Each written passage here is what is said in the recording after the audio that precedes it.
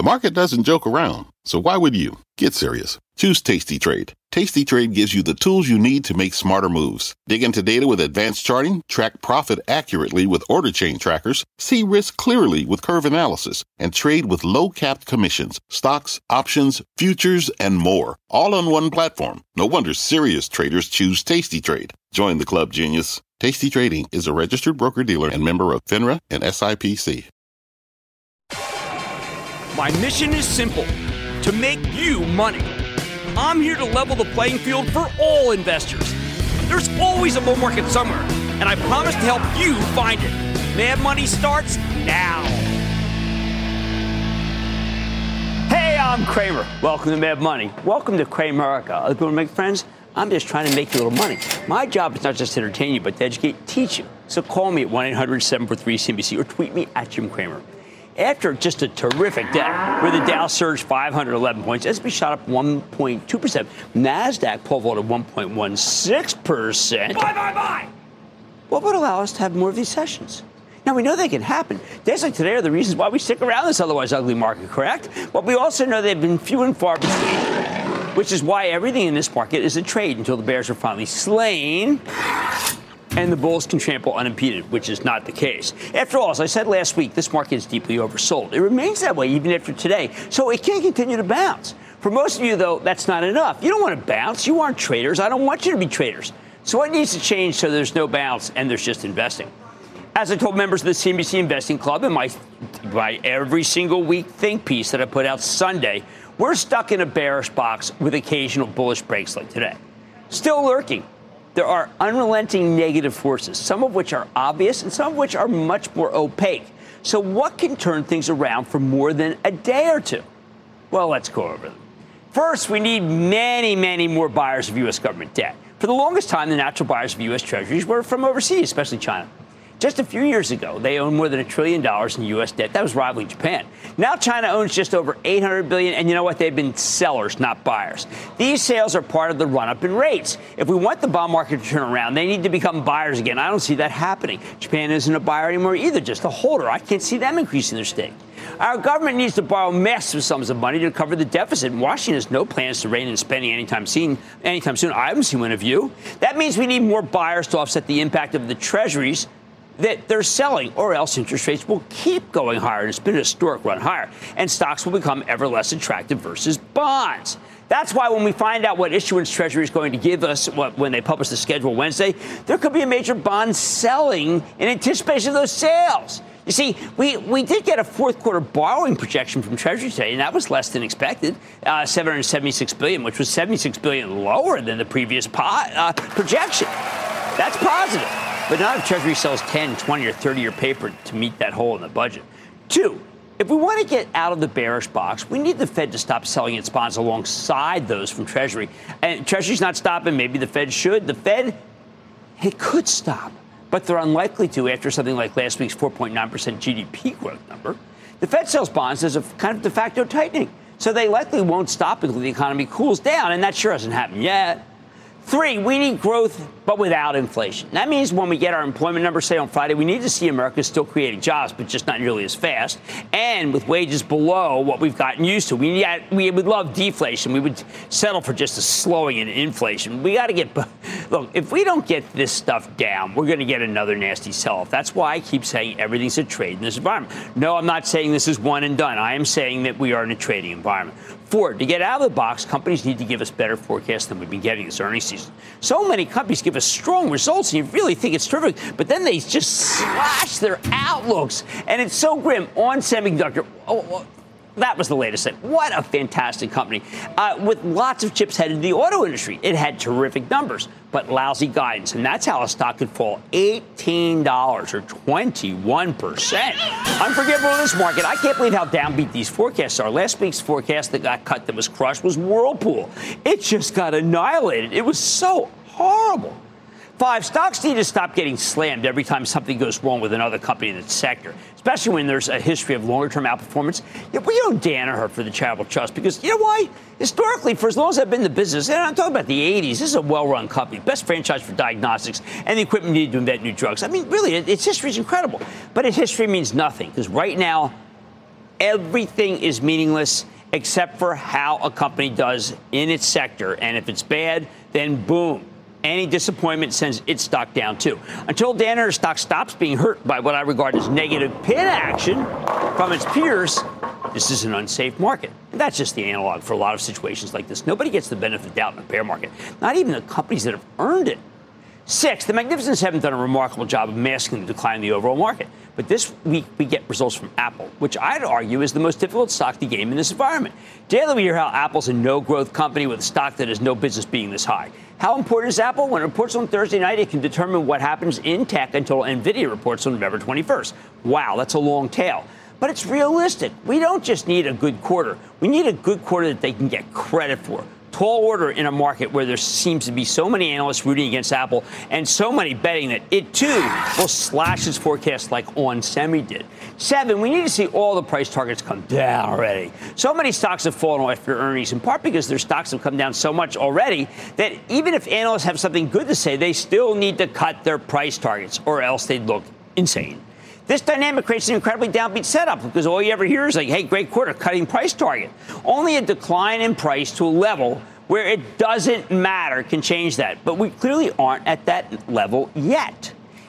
8th, we need to stop it with the wishful thinking about how the Fed's going to start cutting rates. I mean, there are so many people who don't want to buy stocks until the Fed starts cutting rates, but the Fed has told you that unless this economy puts together at least a half year's worth of soft numbers, it would be foolish to cut, and who can blame them? Look what would have happened if they cut, and then last week we got that 4.9% GDP growth. They'd be regarded rightly as idiots. 9th, we have to find some way to stop wage inflation. Now, these deals, for instance, between the UAW and the automakers, they are fantastic for workers, but terrible for shareholders. The auto stocks are horrendous, and they will stay horrendous because now they have to lose fortunes making electric vehicles while the rest of the business becomes less profitable anyway. In this environment, you have to assume that any company facing labor strife will end up with a lower price earnings multiple. The UAW leader, Sean Fain, outsmarted everyone. He was incredibly effective at getting much more money for his people than anyone thought possible. It's terrific for his members, awful for anyone who owns the stocks. He deserves a lot of credit as a representative of his flock, even as he crushed a swath of stocks with his stratagems, including my charitable trust, which owns Ford. 10th, the 10th thing that needs to change is something that's beyond all our ken, which is the war in Gaza has to be contained to that area. It can't escalate into a regional conflict with Iran. Markets went down big on Friday, in part because it seemed possible we could wake up to a much wider war with the U.S. involved. Then if we don't get one over the weekend, well, then we have a rally just like we had today. Can these things happen? As usual, I want to say, of course. Do they all have to happen for us to break out of this bearish box? Unfortunately, I think we need most of them. Or we'll simply have endless sell-offs punctuated by these short covering rallies. And the small rallies can only be used to lighten up. Bottom line, look, I don't want to rule out these positives, especially when we're oversold. But I don't see the Chinese government buying bonds or the Fed stop selling them. And that backdrop in itself makes it much harder to own anything in this environment. Unfortunately, right now, the bears are in charge, with the bulls merely paying periodic visits to the New York Stock Exchange, like the visit they paid today, near the end of the month, and the one that they'll probably pay tomorrow when this miserable October finally comes to an end. Robert in New York. Robert. Hey, Jim. How you doing? I'm doing well. How are you? Oh, thank you. Good. Thank you very much. You know, I read that NVIDIA augmented their large language model with 30 years of chip designs for their engineers. So this is going to give the senior chip designers about 60% of their time to developing new chips. Is this development with these chat boxes really going to catapult NVIDIA over all these other AI companies that are coming out with chips? It's a great question. Now, they are well ahead of everybody else, and that's because Jensen Huang had a lot of foresight, but also because they kind of saw what could happen and took down a lot of chips. Now, that is not a reason to buy the stock of NVIDIA. The reason why you buy the stock of NVIDIA longer term is it's got the most thoughtful AI content. The reason why you might not want to buy it short term is because the market's awful. And I want you to make money when you buy something, not lose money. Let's go to Steve in Connecticut, please. Steve. Hey, Jim. Thanks for taking my call. You're quite welcome, Steve. Glad you called. I'm a club member, and I appreciate all you all do for all of us out there. Thank you very much. But my question today is, instead of buying Wells Fargo, I bought Bank of America because I've been so impressed with the CEO and the performance. But I'm in the house of pain, being down 38%. But I don't need the money at least for 8 years. Okay. Jim, should I buy more or should I sell and roll into something else? No. I think your analysis, by the way, is spot on about Brian Moynihan and what he's done at Bank of America. I think he's sensational. I don't think it matters right now. It's a bank stock. We bought Wells Fargo for the trust because Charlie Scharf's engineering an amazing turnaround and had a really great quarter. But no, I mean, it just doesn't matter. A bank stock, they're all trading the same. I think to lose hope right here at this level, though, would be a mistake. How about William in Indiana, please? William. Hello, yes, William. William, it's Jim. How can I help you? What's up? Yes. Do you think Broadcom will close the deal? Do you think Broadcom's a millionaire maker? I think Broadcom with symbol ABGO is definitely a buy either way. If they close the deal, then it has a higher price earnings multiple and go up. If they don't, then I think Hock Tan, the CEO, will buy as much stock as possible because the stock is very cheap. I will say this. I know that this deal was supposed to close, and they're claiming it's going to close very soon, but there's a paperwork issue. I need to see the deal close before I can tell people, look, this stock is going much higher. Close or walk away, not limbo. Unfortunately, even though sometimes we see some visits from the bulls, right now the bears are still very much in charge. It doesn't mean today, tomorrow can't go higher, but the bears are in charge. At least we know that this miserable October is soon coming to an end. And the stocks tend to go up on the final days of a really bad month like this one. On Mad Money tonight, VF Corp has a new CEO at the helm. It's Bracken Darrell, formerly head of Logitech. We've had him on so many times. So with a tech executive in control, is this what an apparel company like VF needs to turn itself around? Or is he a style executive? I would argue the latter. Let's hear more from the man himself. Then this earnings season, we're seeing one theme soar in the face of some volatility. I'm talking about the aerospace sector. I'm digging into the cohort and seeing if this bull market can continue. Yes, there are bull markets somewhere.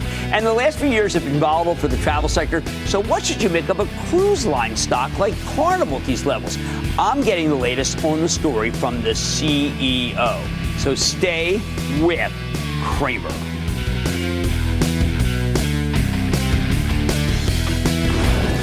Don't miss a second of Mad Money. Follow @JimCramer on Twitter. Have a question? Tweet Cramer. #MadTweets.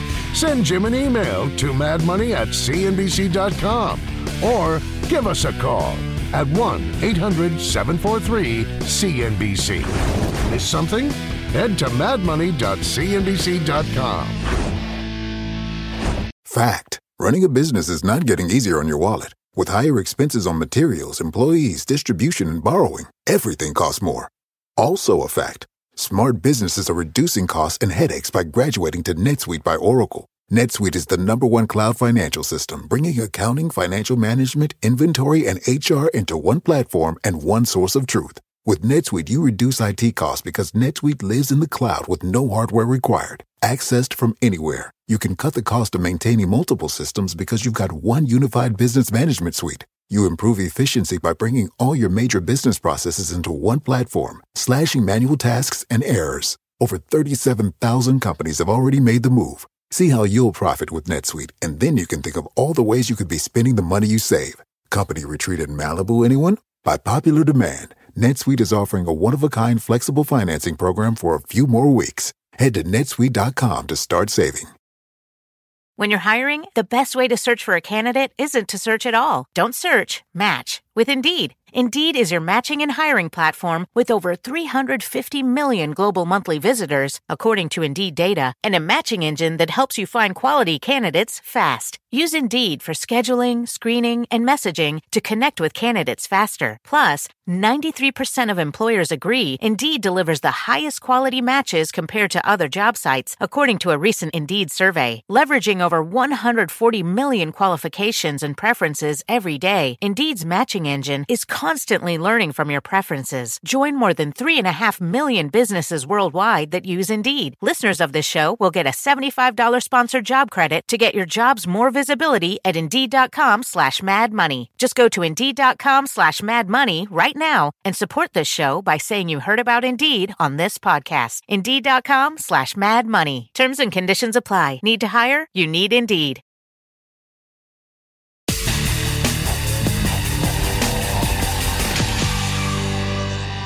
After the close today, VF Corp, the footwear and apparel company you know as Vans, North Face, Timberland, Dickies, Supreme, and many others, reported what we call a kitchen sink quarter. This summer, the long-struggling company brought in Bracken Darrell from Logitech. Remember him as the new CEO, and now he's got a real tough job. But he's also got a great track record. Logitech up almost 750% for the time he took over in 2013 through the time he retired this summer. You know, that's more than triple what the S&P did.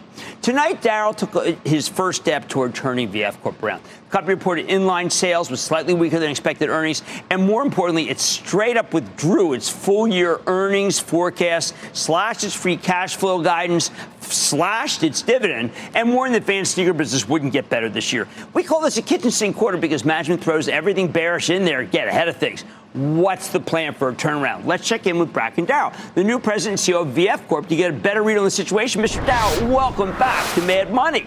Hey, it is so good to be here, Jim. I couldn't wait to see you again. I feel the same way, Bracken. And I think that what you have done is taken on, like you did with Logitech, a very tough situation. You're no stranger to tough situations. Can you kind of give us a sketch about what you've been thinking in the first 100 days?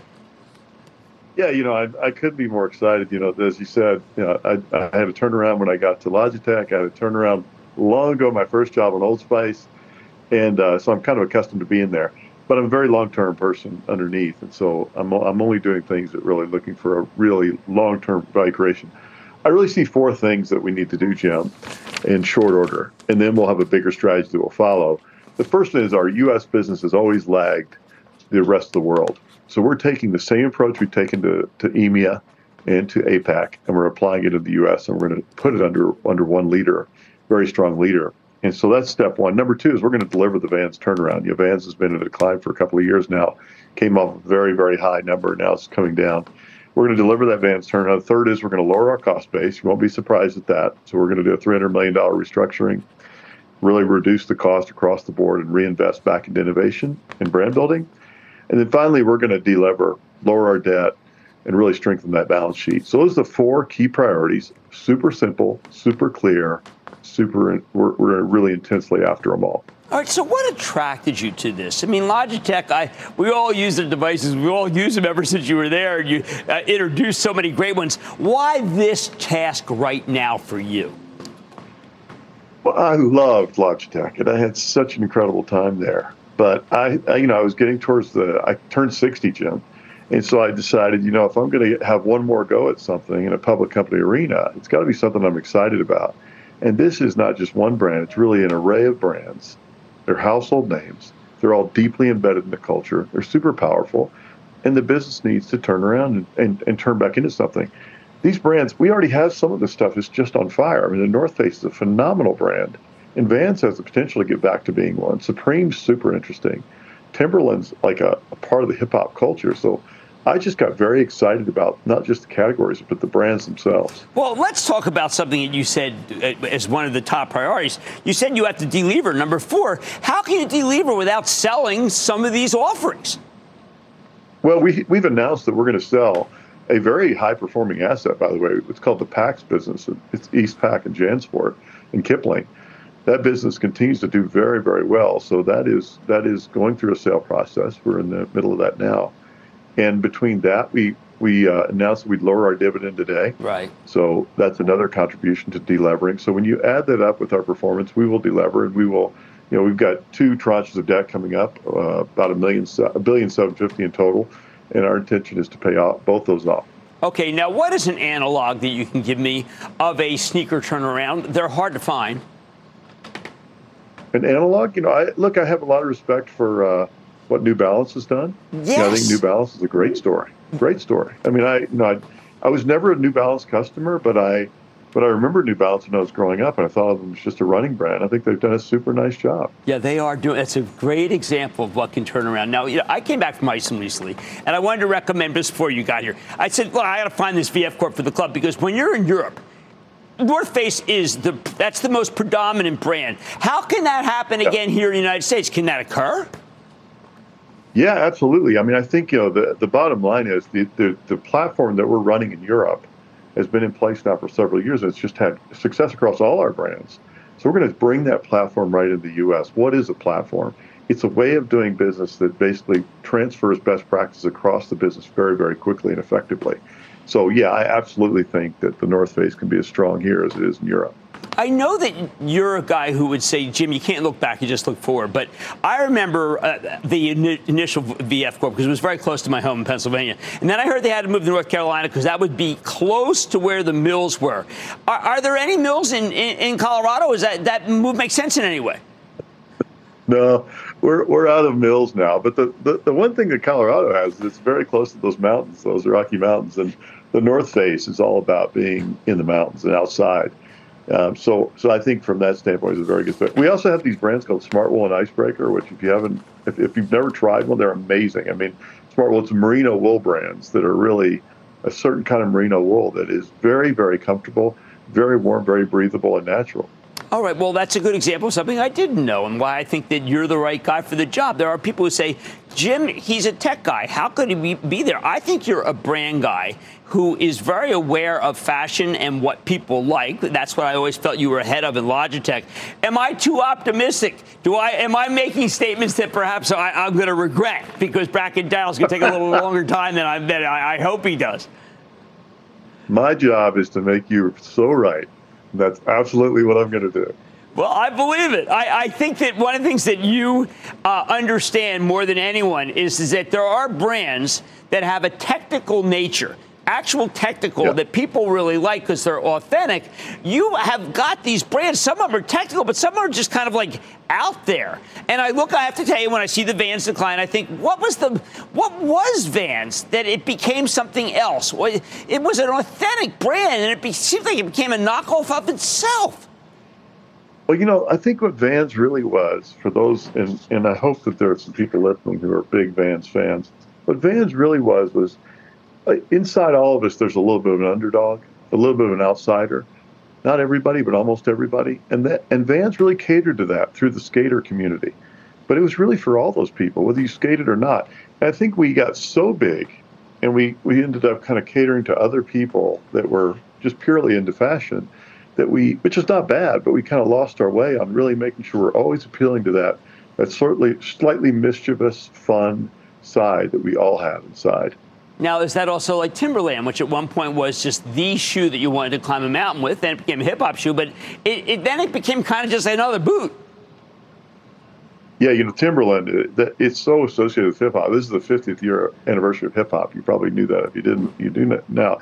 And it's also the 50th year of that boot, of that beautiful boot. We just created a movie that's really amazing. Susie Mulder, who runs our business, and her whole team created this movie that is it's worth watching. I don't know where you can watch it yet. I'll try to make it available, but anyway, it celebrates the fact that this really was part of the culture, Timberland, and our goal is to really leverage that. Well, I hope you will come on repeatedly because you're a straight up front guy. And by the way, I am pulling for you, okay? I'm just straight up. Not about friends, about money, but I am pulling for Bracken Darrell, VF Corp President and CEO.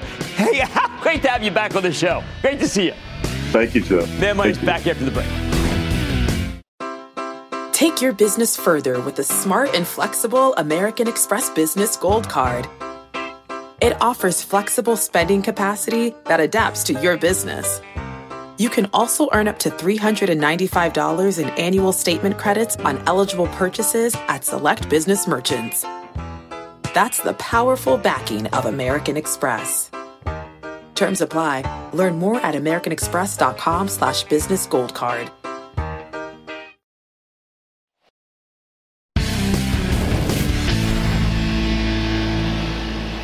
Now that the market's having a rare, terrific day, I want to focus on one of the most positive themes we picked up from the last 3 weeks of earnings season. I'm talking about the resilient bull market in aerospace. Buy! For a long time, we had a ton of confidence in aerospace because the airlines were booming and they desperately needed to buy new planes in order to meet all that post-COVID revenge travel demand that we always talked about here.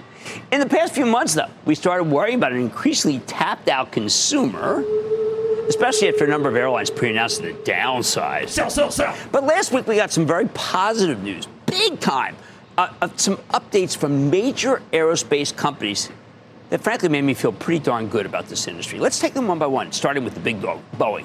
Now, here's a company that's had really a terrible track record for years. Calling them the gang that couldn't shoot straight would be a compliment. And more of these problems cropped up in the run-up to the quarter. And that was one reason why the stock had sold off hard from its highs in early August. When Boeing actually reported last Wednesday, the headline numbers were mixed, better than expected revenue paired with larger than expected loss, and some not-so-hot cash flow numbers. Margins were ugly, too. The stock finished down 2.5%, but it was a bad day. However, when you dig deeper, I thought there was a lot to like, not dislike. Despite the softer quarterly cash flow, Boeing reaffirmed its full-year operating cash flow and free cash flow forecasts, and management said their free cash flow should grow next year. That was probably the most important metric. In short, things really are getting better. They even talked about doing $10 billion in free cash flow in 2025 and 2026. The analysts don't seem to believe them, but if Boeing can hit that target, it's going to be very positive for the stock. I like that.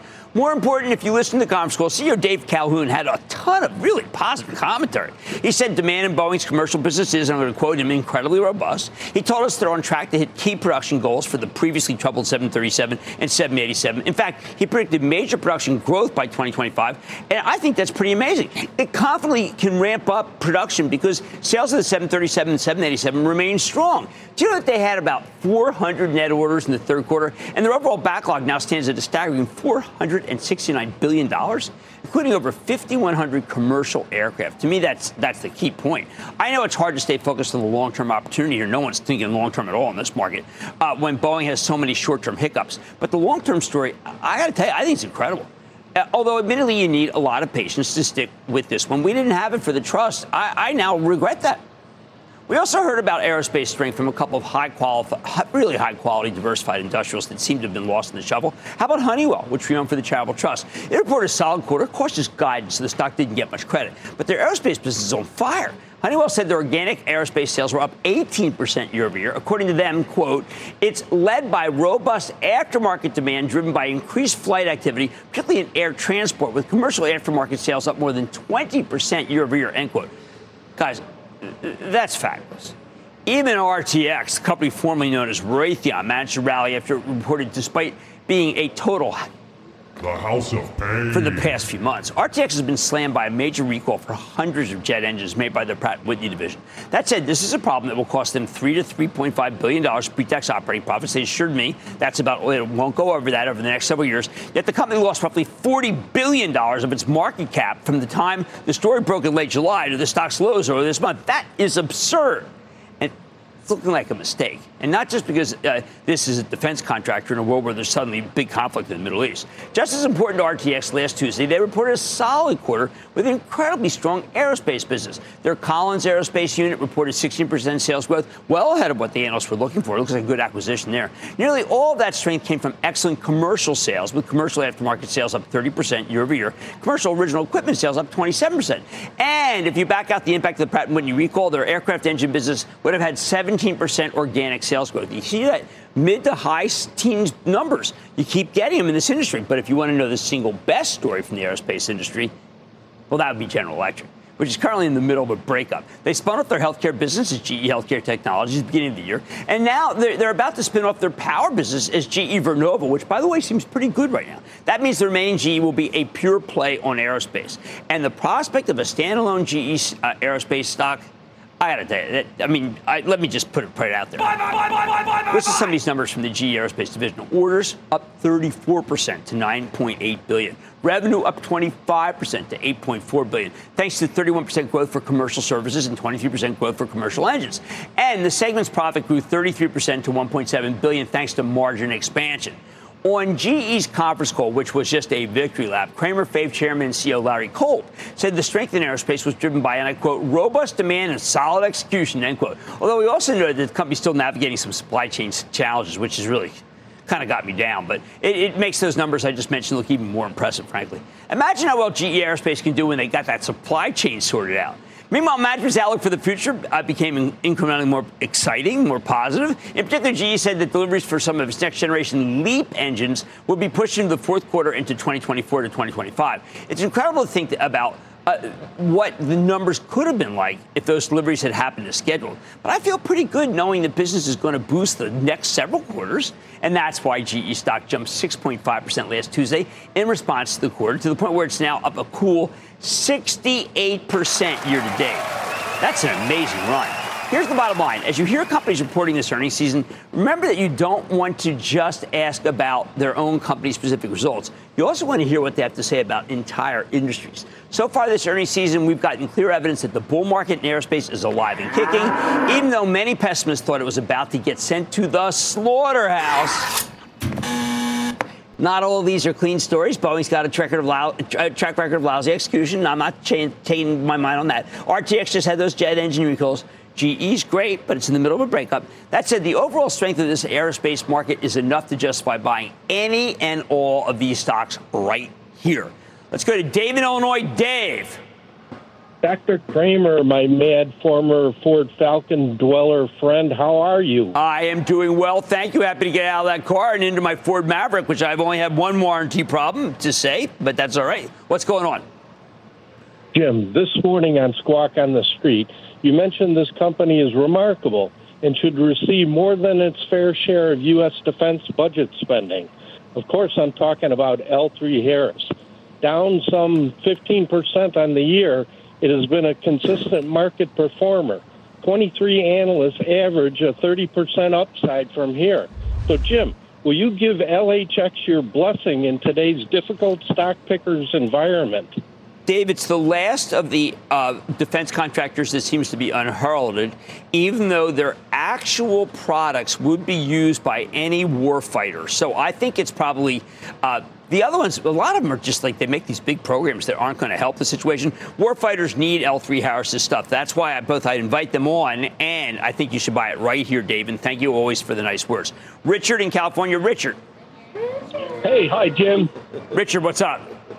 Jim, first off, I'd like to thank you for all your no BS analysis over the years. Thank you. Thank you, and Richard. I Very say, kind. Anybody that can stand up in front of a million people and admit they're wrong sometimes, that's a guy you can trust. Thank you. I mean, look, what can I say? I'm in a business where if I were Ted Williams and batted 400 in a season, people would hate me anyway. What can you do? Well, listen, Jim, I've been having great success with your advice, and a few years ago you advised me on this one. I looked it up. I liked it. I got it. It's been doing well, although, this year tanked a little bit. Right. But it reported on Thursday, and it shot up, and it came back down, and I'm waiting. I want to keep it long. Is this a good time to buy now that it tanked a little bit? What do you think of Carrier Global? Okay, I think Dave Gitlin did a great job. I know there are a lot of people who are betting against him now because he's making this big German acquisition. I've looked at that acquisition 9 ways to Sunday. I think it is very solid. I think the Carrier is a great buy here. You buy some at 47, it gets to 45, you buy a little more, and that's how I feel about it. And thank you for listening to what I'd say, and thank you for those incredibly kind words. All right, so far this earnings season, we've gotten clear evidence that the bull market in aerospace is alive and kicking, even though many pessimists thought it was about to get sent to the slaughterhouse. They were wrong. Much more in Money Head, including my Susan with Carnival. After reporting a record third quarter revenue result, is this the turnaround investors are hoping for a cruise line? Or could a large debt position keep many on the sidelines until it's paid down? I think then it'll be too late. I'm digging the story with the CEO. Then this morning report, McDonald's gave us a glimpse into the pressure the consumer faces while price increases continue to mount. So when will these increases be the straw that breaks the camel's back? I'm sizing up the situation. And, of course, all your calls rapid fire in tonight's edition of the Lightning Round. So stay with Cramer.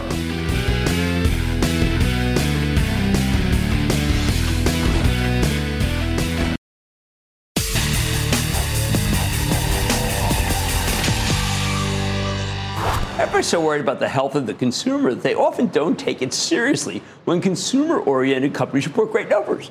For example, roughly a month ago, Carnival, the big cruise line company, reported a strong top and bottom line beat with amazing bookings, yet the stock actually fell nearly 5% in response, probably because management cut their full-year EBITDA forecast, but that was because of higher fuel costs. I don't understand. People didn't. How could they not have known that? Carnival's kept getting hit. It's down 70% over the course of October. So who's going to be right here? The company that says things are great going, or the investors who seem to be either misinformed or decided who cares. Let's take a closer look with Josh Weinstein. He's the CEO of Carnival Corporation. Learn more, Mr. Weinstein. Welcome to Mad Money. Thank you very much. Happy to be here. Okay, so I have to admit, I am confused, and we talked it over in the office. A lot of people are saying, well, when are you going to get back to 2019? You crushed 2019. A lot of people are saying, well, maybe bookings aren't that good. The bookings are incredible. A lot of people are saying that, well, the onboard spend is not that good. That was completely wrong, too. The onboard spend is great. So tell me what I'm missing that makes people realize that this is an inexpensive stock. So you sound like me. So I appreciate it. Because I've done the homework, and obviously you're living it. We had a tremendous quarter. We outperformed on every single metric that we put out. I use one word to describe the third quarter: record. Record revenues, record yields, record pricing, record customer deposits, record bookings. So not just in the immediate, but thinking about that future trajectory. And so we're performing, our brands are delivering, and we'll keep doing that, and hopefully the stock will catch up. And on fuel, I mean, I've noticed that, I know you have to lock in certain prices, but gasoline year-over-year is not so bad. I mean, that cannot be the reason why you shouldn't own the stock. Shouldn't be. I mean, fuel is going to go up, fuel is going to go down. The one thing that we are maniacal about is use less. And then it really doesn't matter what the price is. And so we cut our consumption every single year. We peaked in 2011. Even though we're 30% bigger today, it's 10% less fuel that we are using. And that is a testament to all the work that we put into that initiative. Now, let's talk about balance sheet. I had thought that perhaps, I approach this kind of differently. I know you're coming on, and I want to see what went into the stock price. You pay down a lot of debt. You have huge free cash flow. There is a path here for you to go back one day to having much less debt. Absolutely. We peaked in January. We've already paid it down $4 billion from that peak. We've set out long-term targets such that by 2026, we anticipate being back to investment grade leverage metrics. It's up to the rating agencies to give us a credit for that and rate us accordingly. And we do see a path. We have a tremendous amount of free cash flow generation capability in the business. Our new build pipeline, so our CapEx, as you look forward, is significantly lower than it's ever been. We've only got 4 ships on order. And that means we have a tremendous amount of headroom to pay down debt over this next 3-year period. Now, I know from the other people who run cruise ships, I've not talked to you about this directly, that what always seemed to hurt them was new supply coming on. But you actually, as you just mentioned, there isn't a lot. So there's really no, I see, barricade to higher prices because people are at 109% capacity. No one seems to blink. That's absolutely right. So we can focus on same-store sales, right? And generate all that demand with less supply in the pipeline. You don't need new ships to generate demand. You need great brands and great guest bases, and that's what we have, and we're leaning into that. Is labor the problem? Cost? No, I don't think so. I think we try to be competitive. We have to be competitive, but that is being managed in the normal course. Certainly, inflation, I think everybody's found, is stickier, and even though it's decelerating inflation, it's not as fast a deceleration. But you were the first person to actually say it right on your conference call. You said it's not like it's deflation; it's just inflation's less decelerating, and people don't seem to understand that. Yeah. And to me, what you explained is it's not like things are going down and prices are going down; they're going up less. And to me, other than the fact that you seem to have a product that the market can bear, it isn't like you're able to make huge amounts of money on board because you have to pay more for things that are on board. We can make a pretty good amount of money. We absolutely can. And we're always trying to be thoughtful about how do we run ourselves more efficiently, how do we get smarter on our sourcing, leverage our scale to the maximum effect. But as you said, it's not a matter of going into deflation. This is about inflation finally slowing down. How about some markets that have historically been good that maybe aren't so good right now? Well, for us, there's a huge difference between this year and a year ago. If I was sitting here a year ago, we would have been talking an awful lot about the challenges of Germany and Italy and the UK and the concerns in the environment around, fuel prices. Will I have fuel to heat my home? And what's the impact on the consumer psyche? I will tell you that as part of those records that I was talking about in our third quarter, that wasn't just driven by North America. That was our European brands coming on strong. Actually, both of our continental European brands yields higher this summer than they were back in 2019. So cruising is back in our established markets. Now, any lingering, I know there's some bad publicity about COVID, but I don't know if it has not playing any role at all, right? Some No. And then some market taken out by Ukraine. Yeah. But not anything that could be made up immediately?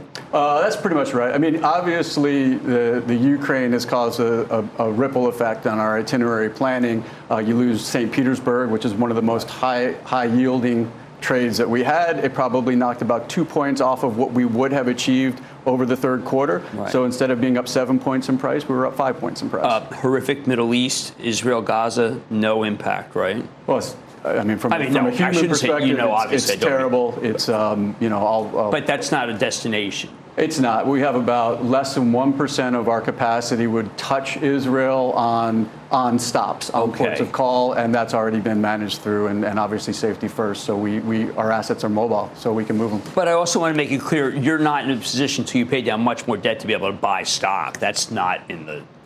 Priority number 1, 2, and 3 is reduce the debt load, and we're going to do that through the cash generation, which is going to take a few years. Right, but at the same time, it's obvious that there is a tremendous demand for what you produce. People love the cruise. That's what the real takeaway of this period was. They love the cruise more than anyone realized because it's a bargain. We can end it on that note if you want, because that's absolutely true. Well, that's how we feel. That's Josh Weinstein. He's the Carnival Corporation CEO. You heard, I hit him with every single one of the things that I thought might be driving the stock down. And you heard the answers, and the answers aren't bad at all. I think they're good. Mad Money's back there for the break. Coming up, Cramer takes your calls, and the sky is the limit. It's a fast fire lightning round. Next.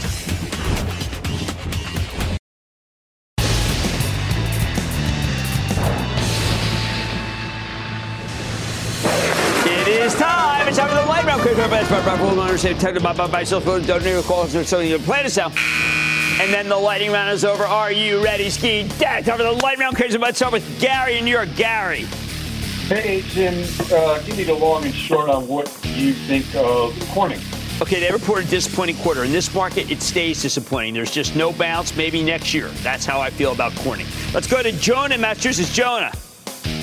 Booyah from Boston, Massachusetts, to the Chill Master himself. Oh, man, good to talk to you. How can I help? Thank you for taking my call, Jim. First time caller in a long time. Oh, fantastic. I'm glad you called.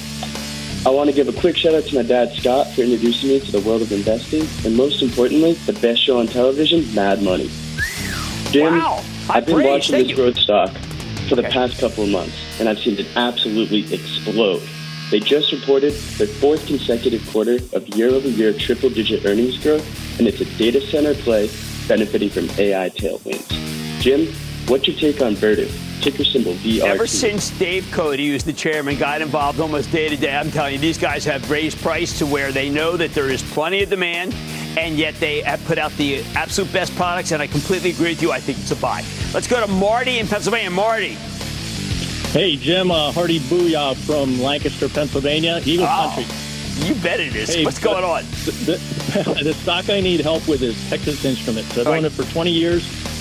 Just hold on to it. Just hold on to it. Now, they are very shareholder friendly, but then again, they do have a lot of industrial that is not doing that well. Auto's been the one area that's been good. That's not going to be good. Comms is really bad. You can hold on to it, but understand you're not going to make a lot of money in it right now because that was a really terrible last quarter. Joe in New Jersey. Joe. Mr. Cramer, thank you for taking my call. Of course. What's happening?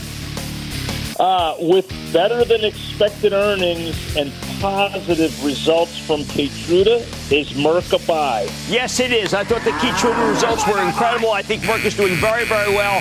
And that is one inexpensive stock when you look at what can happen with Keytruda, which may be, again, the greatest selling drug of all time. Let's go to Connor, please. Connor.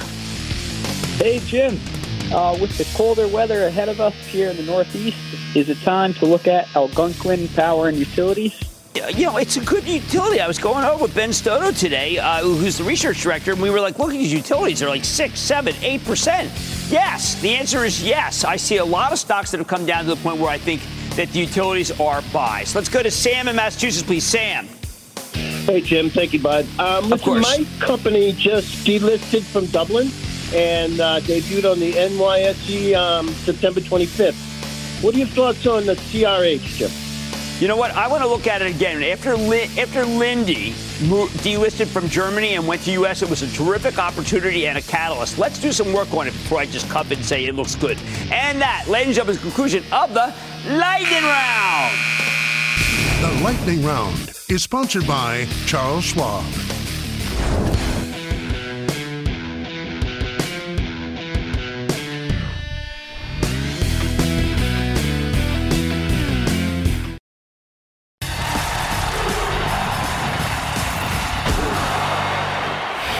When management at McDonald's points out the pressure on the consumer while still pushing through strategic price increases, I wonder what's happening to companies that sell less affordable merchandise. See, I've always considered McDonald's to be one of the greatest bargains on earth. And this quarter proves that as sales were pretty darn good, and its stock's not bad either, even after its shares rallied $4.39 today in response to a good quarter. However, I think their warning on the consumer this time, spot on, too. Why is the consumer so cash-strapped? Now, we often read that it's because people have run out of cash that they saved during the period when the earth stood still, otherwise known as the COVID lockdown. I got to assume that inflation is far more important at this point. Almost every company I know has taken several targeted price increases during this economic expansion. And it's an expansion. Remember, GDP growth just came in at 4.9%. We saw that last week. It's pretty easy to see why businesses think they can get away with it. Plus, with the unemployment rate below 4%, why not take a chance? Why not raise prices? They know the customers can afford it. Of course, only some companies can pull off these price hikes and have them stick. For instance, like Chipotle, right? They're doing so well, and they're so well liked that it's been able to take small incremental price increases that haven't bothered anyone. That's why its stock keeps advancing. You know, I think it's going to 2,000. However, when I think about everything that we need to buy, it's clear that it's all gotten more expensive. With the possible exception, maybe your heating and electric bill, thanks to low natural gas prices, gasoline might be a little bit cheaper year over year. To me, it feels like the Federal Reserve may be actually on the cusp of winning its war against every company that's raising prices. We know that even as home builders are making a huge amount of money per house, the median price of a home has fallen from the mid-400s to the low 400,000. I think that if loan rates rise from 5 to 6%, then a mortgage will cost 9%. And unless you can get a teaser rate, they are giving you, putting a gigantic amount of money down, though, then you'll be priced out of the housing market until homes get back to the 300,000 mark, where they were pre-COVID. I believe autos are headed there, too, or else their stocks wouldn't be so horrendous. Same with auto dealers. Cars are just too expensive.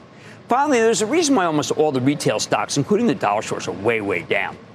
They, too, put through price hikes that are no longer holding. And that's why the real price cutters, Amazon, Costco, Walmart, and TJX, are the only companies, the only true winners here. Those companies are offering prices that still attract consumers, namely prices that feel like they did before the pandemic made everything more costly. We know the Fed is eventually going to win its war on inflation by raising interest rates and tamping down on liquidity.